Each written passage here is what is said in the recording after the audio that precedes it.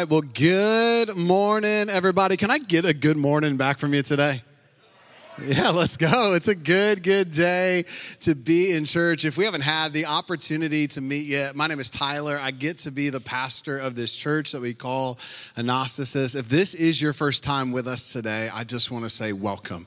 Man, I'm so grateful that you're here. Thank you for taking time out of your weekend to spend it here with us. I don't think there's a better place for us to be on a Sunday morning than here in church, worshiping God together. The truth is we have so much to be grateful for and thankful for. I think if we just pause and take some time to look around, we'll see it. It's amazing. I think you find what you're looking for. And God says, if you seek me, you will find me when you seek me with all of your heart. I think if we start looking with gratitude, I've talked about that just a little bit ago, we'll find that. We'll find who God is through the gratitude for what he's been doing in and through our lives. And if I'm being honest, I'm having to find gratitude quickly this week in a situation with my son. He's got the nickname in our home presently as the Ornament Bandit.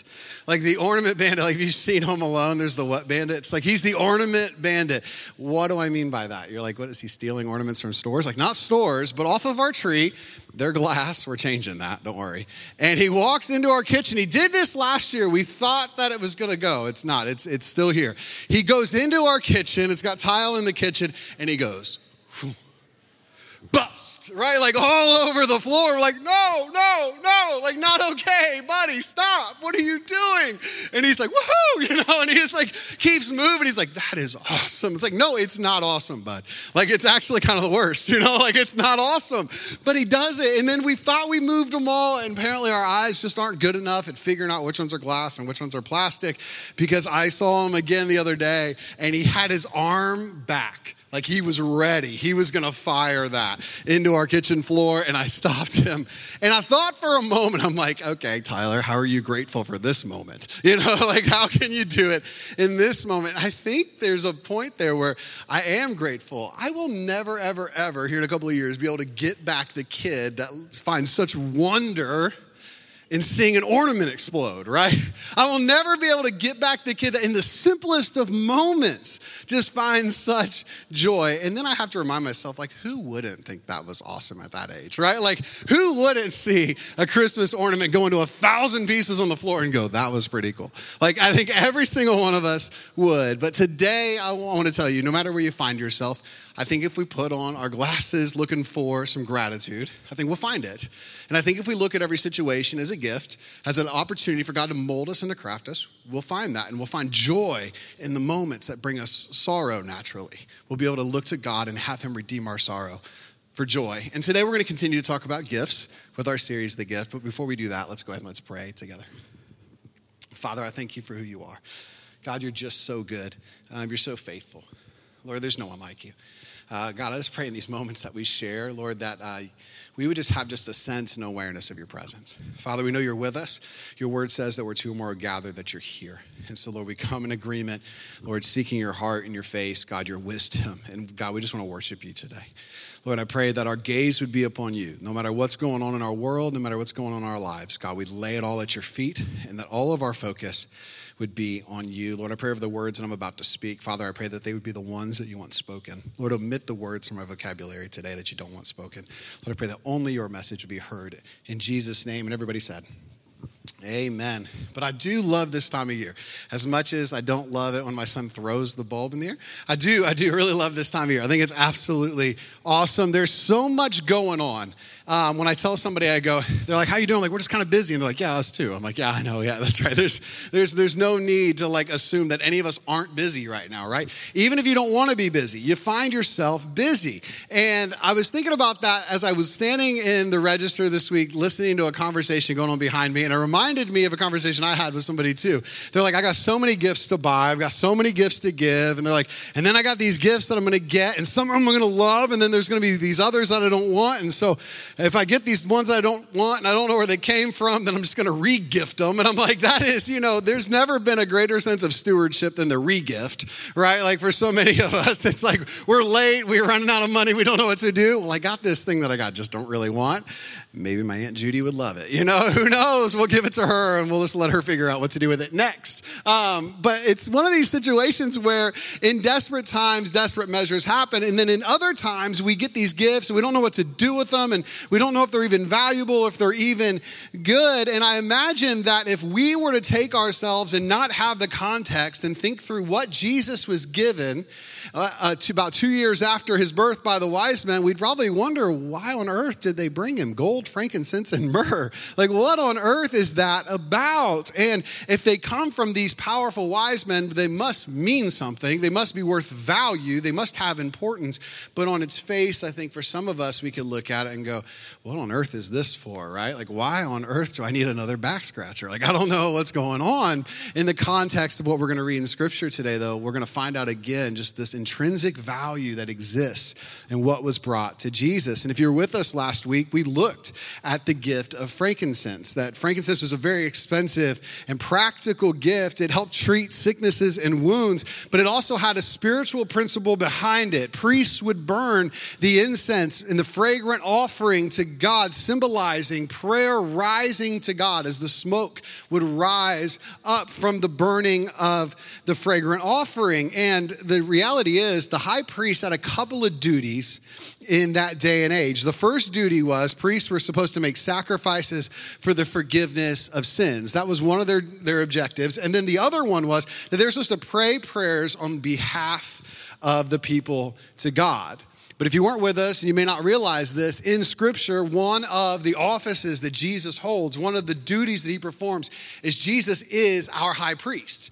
Jesus is our high priest, and Jesus didn't just perform a sacrifice, Jesus was the sacrifice. Time and time and time again, every single year on the Day of Atonement, the priest would have to make a sacrifice for the sins of the people. That sacrifice would be good for 1 year. For 1 year, it was a temporary sacrifice, but when Jesus died on the cross, it was good once and for all. For all of eternity, there was no more need for another sacrifice. Jesus was the perfect sacrifice. So he performs the duty as our high priest, as Paul calls him, by being the sacrifice, not just performing it, but by being it. And then also, you're like, okay, but what about praying prayers on behalf of the people? Well, I love what it says in Romans 8, because Jesus is still performing this duty, as it says in Romans 8:34, who is to condemn? Christ Jesus is the one who died, but more than that, who was raised, who's at the right hand of God,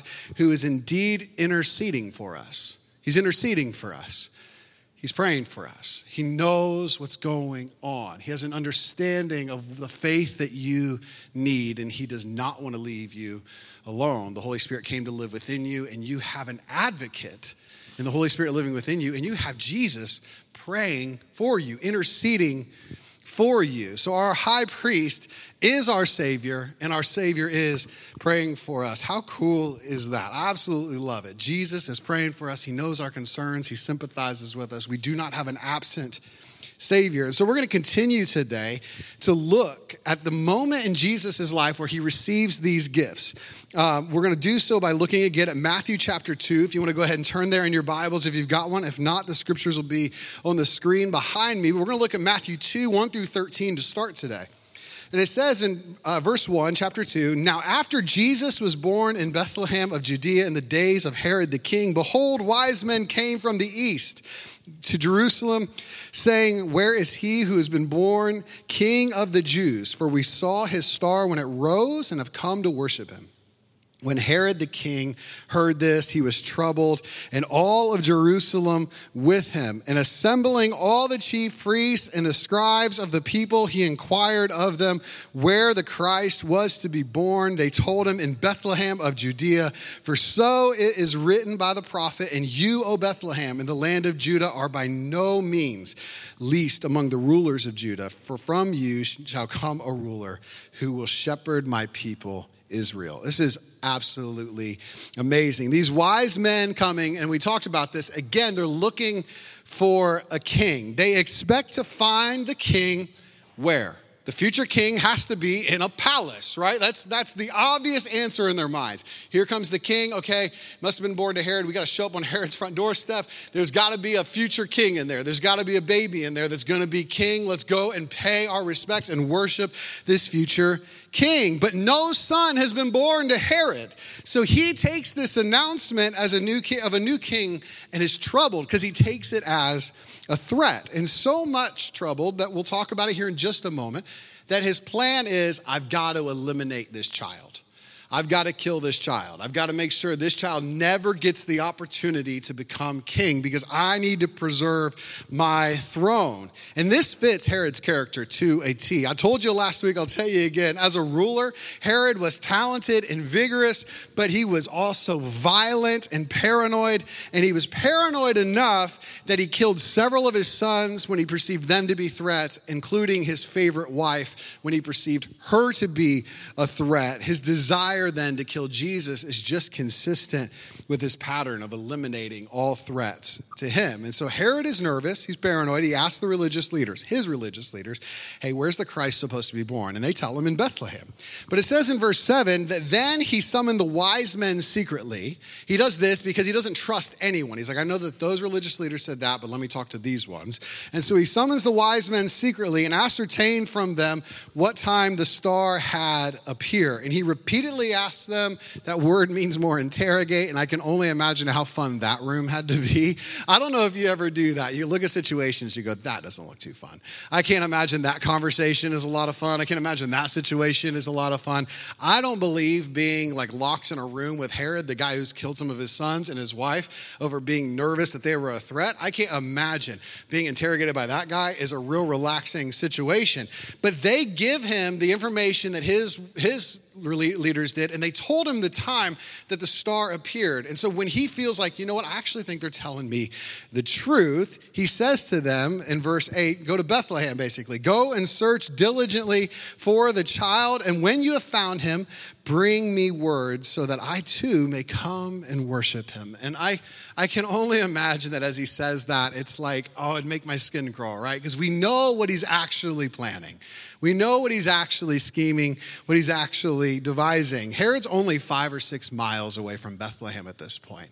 We need to understand that context. He's not far, and yet he says, oh, that's good, it's in Bethlehem. You guys go and then tell me, and then I will come and worship him. He doesn't stay back because he's got so much to do that's really important for like governing his kingdom. He stays back so that he can begin to scheme his plan. And it says in verse 9 that after listening to the king, they went on their way, and behold, the star that they had seen when it rose went before them until it came to rest over the place where the child was. And when they saw the star, they rejoiced exceedingly with great joy. I love that. They worshiped, they celebrated, they couldn't believe it. And imagine the emotion that had to be in their hearts and their minds. These guys knew scripture too. They were Gentiles, but they knew the scriptures. That's why they were able to give Herod these answers. And they have to be going, this is unbelievable.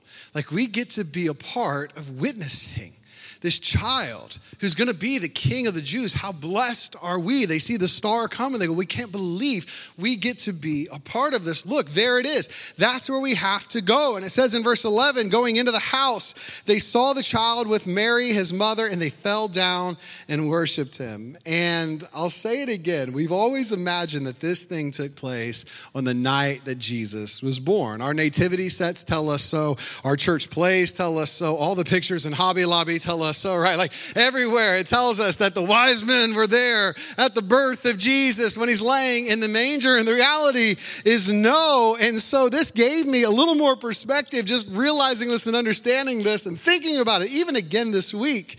They're not bowing down to a baby in a manger who's just been born, this miraculous birth. They're kneeling to an 18-month-old or a 2-year-old. Imagine that. I've got a 2-year-old. Grown men bowing down to the 2-year-old. It's unbelievable. And Jesus is nothing like my 2-year-old who throws, ornaments on the ground and breaks them. But I remember growing up and seeing people with children that were small, and they'd make a lot of noise because they just do. And I remember not realizing that and being like, man, they got to get that kid to be quiet. They really need to settle them down. I remember being being on a plane and I wanted to sleep and the kid behind me just would not knock it off. And like, I remember like, no, make him be quiet. And then I got a 2-year-old and I began to negotiate with him. And then in the back of my mind, I'm hearing George W. Bush say, we don't negotiate with terrorists, right? Like, and I'm like, I know, but you don't know where I'm at right now.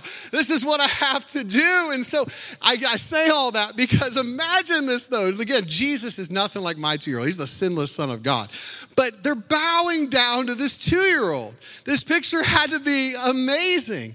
And then they're not just bowing down to him, but they're in awe of the moment. They're in awe of what's happening. They're in awe of where they are. And it's incredible. And why would they do that? Because they knew his divine identity as the King of Kings and the Lord of Lords. It's the King of Kings and the Lord of Lords. Let that sink in for a second. They bowed down to this 18-month-old, this toddler, this 2-year-old, because he was the King of Kings and the Lord of Lords. And in that moment, his identity had this power and this presence. And in that moment, they recognized the magnitude of what is at hand, that grown men would bow down to a child.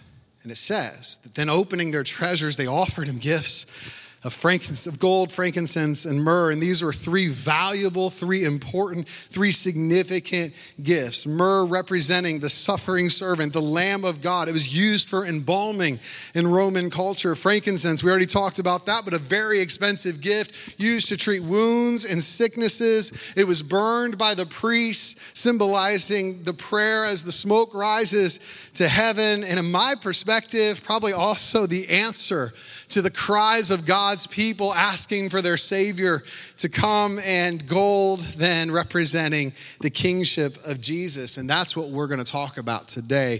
We're going to focus in on the representation that gold offers to the kingship of Jesus. And Jesus being the King of Kings and the Lord of Lords, and his kingship is challenged time and time again in his life. By Herod, obviously, here in the beginning, as we'll continue to talk, and then even more so through his entire life, as the Pharisees just can't imagine that this radical rabbi would have importance. They wouldn't want anything to do with this guy gaining steam and talking of this gospel that's come to save their sins and all of this stuff. They wanted nothing to do with relinquishing power to the one true King. And so as we continue today, we're going to hone in on that representation of the gift of gold that it offers as Jesus the King. And Jesus is a king like no other. And so in verse 12, the wise men have now visited Jesus, and it says, and being warned in a dream not to return to Herod, they departed to their own country by another way. Now, when they had departed, behold, an angel of the Lord appeared to Joseph in a dream and said, rise, take the child and his mother and flee to Egypt. Remain there until I tell you, for Herod is about to search for the child to destroy him.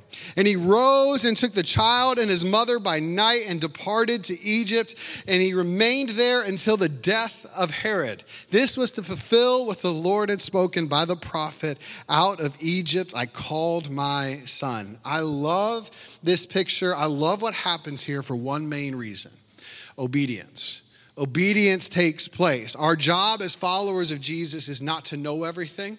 Our job as followers of Jesus is to be obedient to the one who does. We can spend so much time trying to gain information, memorize stats, but if our hearts aren't conformed to the King of Kings, if our hearts aren't conformed to our Father in heaven, then we're going to be missing the point. I don't know if you've ever experienced this. I grew up in church, and I can remember meeting people who could like recite scripture. They'd memorize so much of it, but then their life just didn't really exude that much grace, right? Their life didn't show that much love and that much care. And so they knew all this stuff. They had all this detailed attention about who God is, based on knowledge, but they had no real experience of God in their heart, having their hearts crafted and transformed into who he is. It's not enough just to know the things about God, but we were created to intimately know God. When we spend time getting to know him, I believe that our hearts they're conformed, they're transformed to look more like him. And then obedience becomes our response, our way of living. And so I love the way that obedience is modeled here. The wise men have a dream from God, and they respond accordingly. Joseph has a dream, and he responds accordingly. And I love this moment for Joseph too, because I feel like Joseph is somebody in the Christmas narrative we just don't talk about a lot. But imagine being him. You're engaged to Mary. She has this visit from an angel, and she says, I'm going to be birthing God's son. And so she goes to him and says, hey, I'm pregnant. And he's like, we aren't married yet. How on earth has this happened? And she's like, it's God's child. And he's like, I don't believe that. There's no way.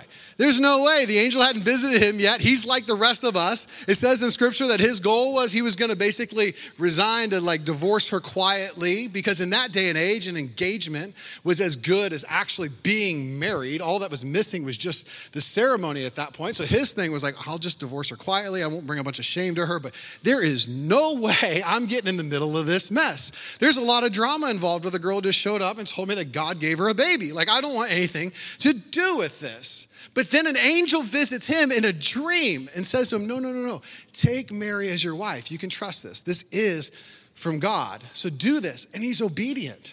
He takes a step of faith off of what he was told in a dream. And this had to be a hard step of faith for him to do.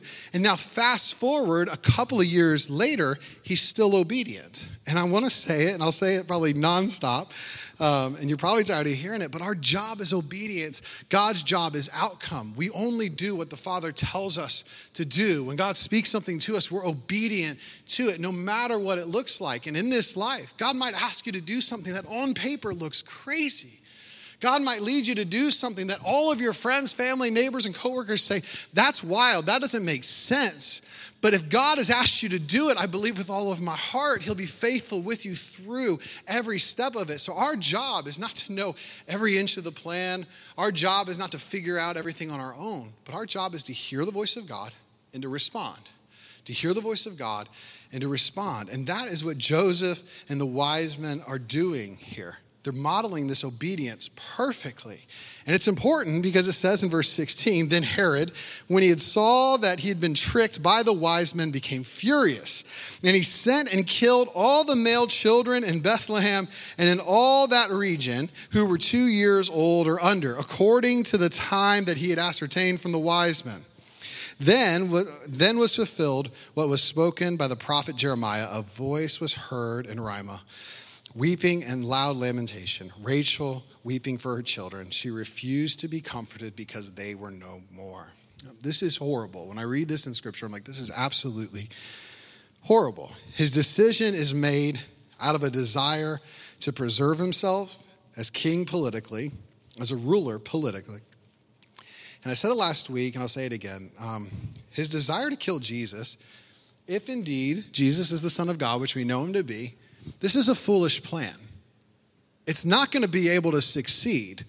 But because he's living from a sinful place, he's not operating with wisdom. Because he's operating from a sinful place, no matter how hard he works, this plan will not come to fruition. And so his sinful focus, although he's smart, although he's strategic, although he's successful, his sinful focus here makes him a fool. And wisdom and sin, I do not believe, can exist at the same time, because wisdom comes from God.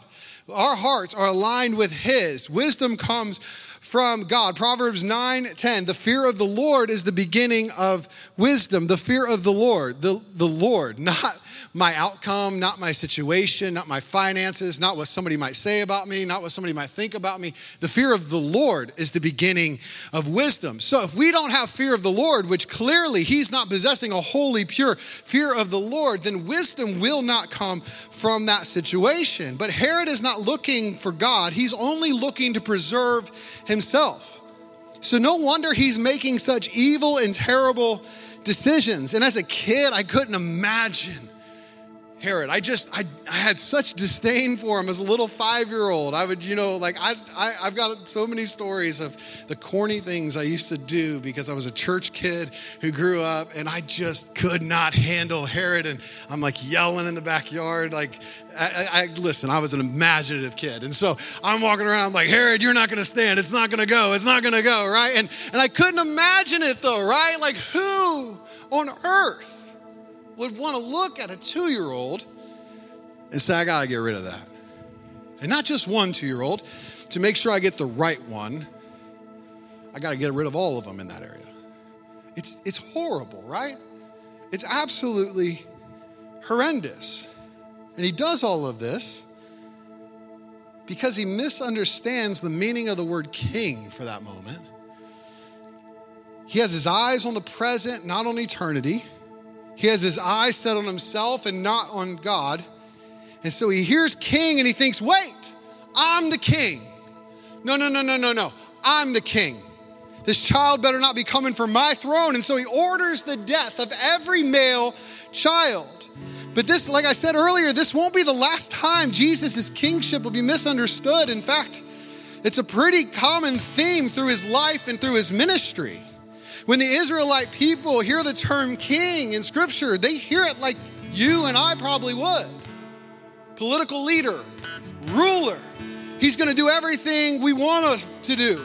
He's going to overthrow the government. He's going to give us everything. Our lives are going to be so much easier because he's going to be in charge. He's going to live in a palace. He's going to rule militarily. All of the earthly things, right? That's where his mind is. That's where the Israelites' minds are.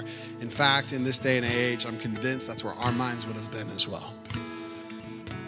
Look at every political season, right? We're like, this guy. It's like, no, God. That's where our eyes need to be. On God. And so you can imagine their surprise when Jesus didn't come to rule politically, but he came to rule eternally, and he came to be the king of their hearts. No one expected their king to be born the way he was born, in poverty, in a cave. He's got farm animals around, right? Livestock are there. They didn't expect their Savior, their Messiah, their King to come from Nazareth. In fact, there's a quote from someone in Scripture who said, nothing good comes from Nazareth. And then even the people in Nazareth are like, well, Jesus isn't special. He's just the carpenter's son. They didn't expect their king to come in that way. No one predicted that the Son of God, that the King of glory, would befriend sinners, that he'd hang out with tax collectors and prostitutes and people from the wrong side of the tracks, that he would touch lepers, the people that need to stay a far distance away. He would touch them and heal them, and he would love those that religion rejected. And they never would have imagined that if he was going to assemble a crew and a team, that he'd pick the guys he picked. These uneducated fishermen, these tax collectors, these rebellious troublemakers, to be his disciples and to be the ones that then carried forth the mission on the other side of his death and resurrection. They never would have expected him to forgive a woman caught in adultery. They were ready to have a rock party. They thought it was all good. Jesus, this is what we're allowed to do. We're allowed to stone her. What do you say? He says, hey, you without sin, throw the first stone. They all begin to walk away. He shows grace to the woman of the street. He spends time at the same time extending grace, challenging the Pharisees and the hypocrisy that they present, overturning tables for those who are misusing his temple for profit. They would have never imagined that the King of the Jews would ride into Jerusalem on a donkey. Though it's in Scripture, it says he's going to come this way. They ignore it because it doesn't fit their narrative. It doesn't fit their perspective. Let me ask you a question right now. What is your viewpoint, your perspective of what God should be, or as to who he is? Are there moments in our life where we find ourselves disappointed because we've placed this expectation on God that is not godly? It's not who he is. Do we find ourselves in moments of desperation because we're reaching for something that's not of God? Do we find ourselves looking to fulfill a void that can only be filled by God, by reaching for things that are not of him and then having this skewed viewpoint of who he is? I think we've got more in common with them than we want to believe, because they never imagined that those who were cheering on Jesus, the outcast, the immoral, the rejected, those who were cheering on Jesus as he was riding in on the donkey would be the ones cheering. But no one would have expected that when they had a king, that he would actually have to stand trial for crimes that he never committed, that this innocent king would be beaten, that he'd be bruised, that he'd be whipped, that he'd be stripped naked, then given the most humiliating of deaths, hanging on a cross like a slave. And then while he's hanging on that cross, he says, Father, forgive them. They don't know what they're doing. They don't understand what they're doing. And in that moment, he says, but into your hands I commit my spirit. And the expected king that they had to come and rule and reign politically, he came to die. He came to die. This baby, born of a virgin, this 2-year-old, these grown men bowed down to, came with one divine purpose, and that was to die. And when he died, the Bible says that the earth shook. The sky grew dark. The veil was torn. While they didn't understand everything that was going on in that moment, they would have never expected their king to die. And no one would have believed that, hey, this royalty, this king is going to actually have to be buried into a borrowed grave. It's going to belong to this other guy, but he's going to let him use it. But it's a good thing it was borrowed, right? Jesus didn't need it forever. He only needed it for a few days. So he rises from the dead. 3 days later, the stone would be rolled away. The tomb would be empty. The king would be alive, sitting on a throne. Is there anybody in the room that is grateful for a Savior who is not dead, but is alive? Who didn't come to rule the way that I want him to, but he has such a divine purpose, such a divine understanding, such a pure heart to rule and to reign forever. He came to be our king, but not just an ordinary king, but the king of our hearts. And I tell you all of this because I think there's 3 responses to Jesus as king. We see him in scripture, and I think they're here today. The first one is this: opposition. Herod opposed Jesus as king. He wanted the execution of all the boys in Bethlehem under 2. And today, I don't think it looks like that exactly, but it could look like this: opposition. I don't need religion. I don't need anybody telling me what to do. I got my life figured out. Everyone else just stay away. I don't need anybody to tell me what to do. I'm good on my own. Then there's this other one that we see, it's dismissal. Remember the Jewish priests that were there that told Herod first where the king was going to be born in Bethlehem. They dismissed Jesus as king too, because again, they were only 5 or 6 miles away as well, and they didn't go worship him either. It was these Gentile wise men that went to visit Jesus. And so they dismiss him as king. And for us today, it'd be like this: yeah, I know that Christmas story is like a really good story, and I just don't really want it to get in my way.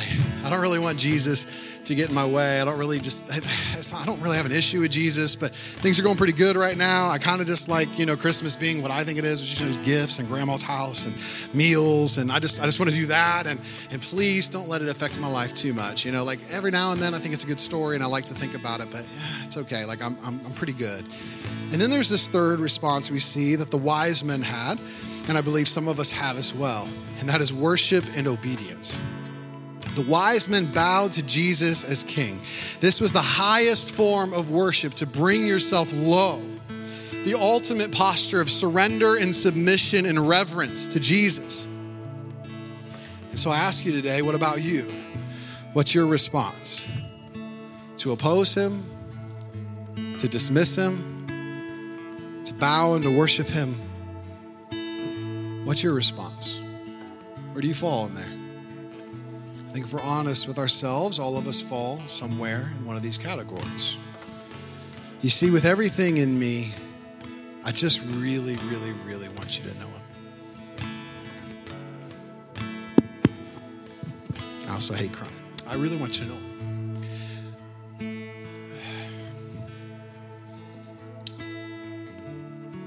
Obedience is not always easy, but it is always worth it. It is always worth it. When I think about how good God is, my words will never, ever, ever be able to articulate it. But there have been so many times in my life walking through something that is so difficult, something that feels so insurmountable, yet there's this peace like no other. There's this hope like I can't articulate. Like I can feel rejected by people, but like not alone. It's so unbelievable. I can look at my failures and my sins and realize they're not my identity, but I've been cleaned up. I've been picked up. I've been put on my feet on solid rock. My God walks beside me every step of the way.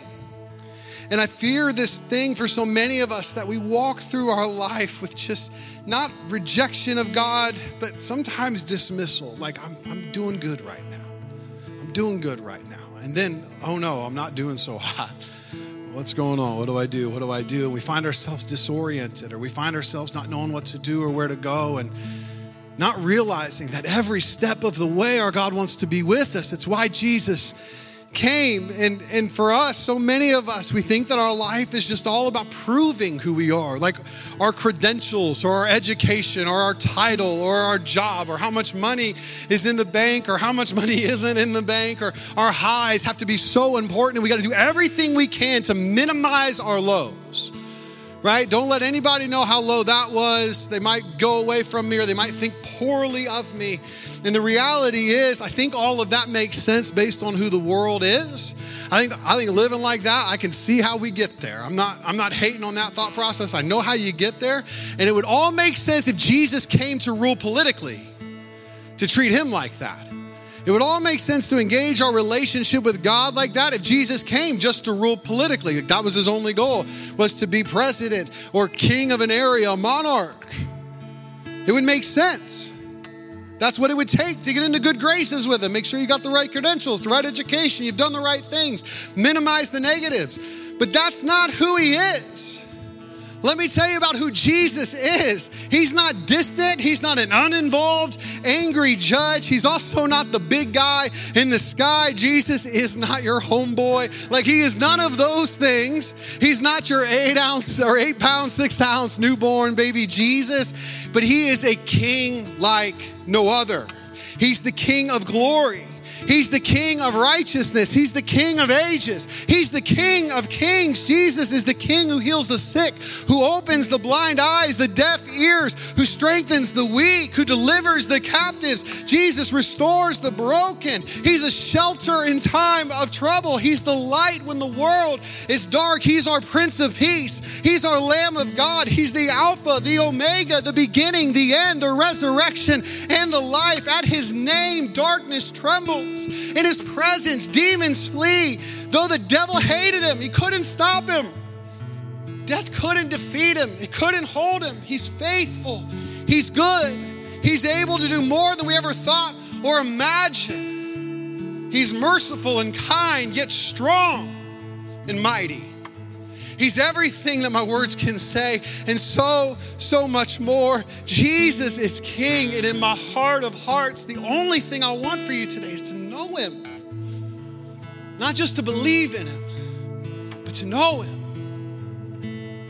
That your life would be built on the firm foundation that we sang about earlier today, so that when the rain comes, when the wind blows, you're not overtaken, you're not knocked down. You don't find yourself disoriented and wondering what's going on. But every single day you would walk hand in hand with the God who loves you, with the God who's faithful, with the God who came for you. And there's nothing he can't handle. I repeat, nothing he can't handle. So what's your response today? Oppose him? Dismiss him? Or bow and worship him? My hope and my prayer is that as a church, we'd be a group of people whose lives are marked by surrender to Jesus.